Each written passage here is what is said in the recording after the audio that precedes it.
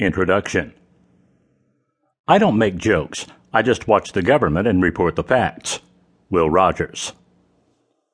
A lot of ink has been spilled covering the lives of history's most influential figures, but how much of the forest is lost for the trees?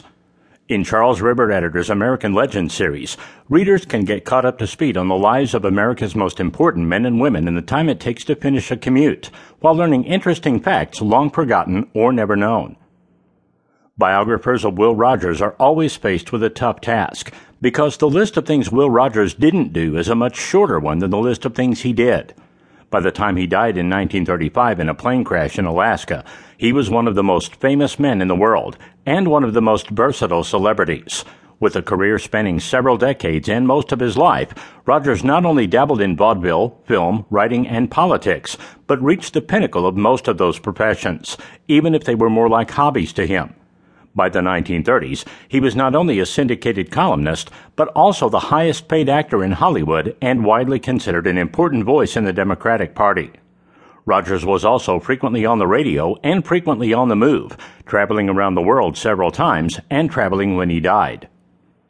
While he was famous among his contemporaries for a wide variety of things, Will Rogers is still a household name nearly 80 years after his death.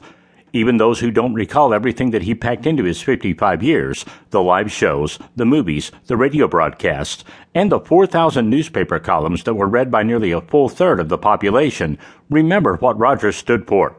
While it was true that he came from a privileged background, he made his own way in the world, relying on a genuine style of honesty and approachability that made him popular even with those he teased. Politicians mostly accepted the barbs that came their way from Rogers' great wit, and it was part of the territory of being a public servant in his lifetime. Rogers was no backwoods hayseed, though.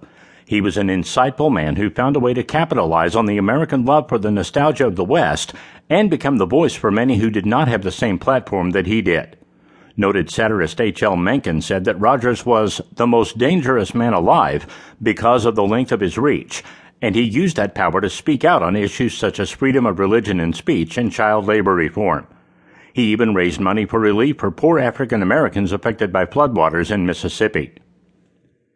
American Legends, The Life of Will Rogers, examines the life and career of one of America's most famous and beloved celebrities.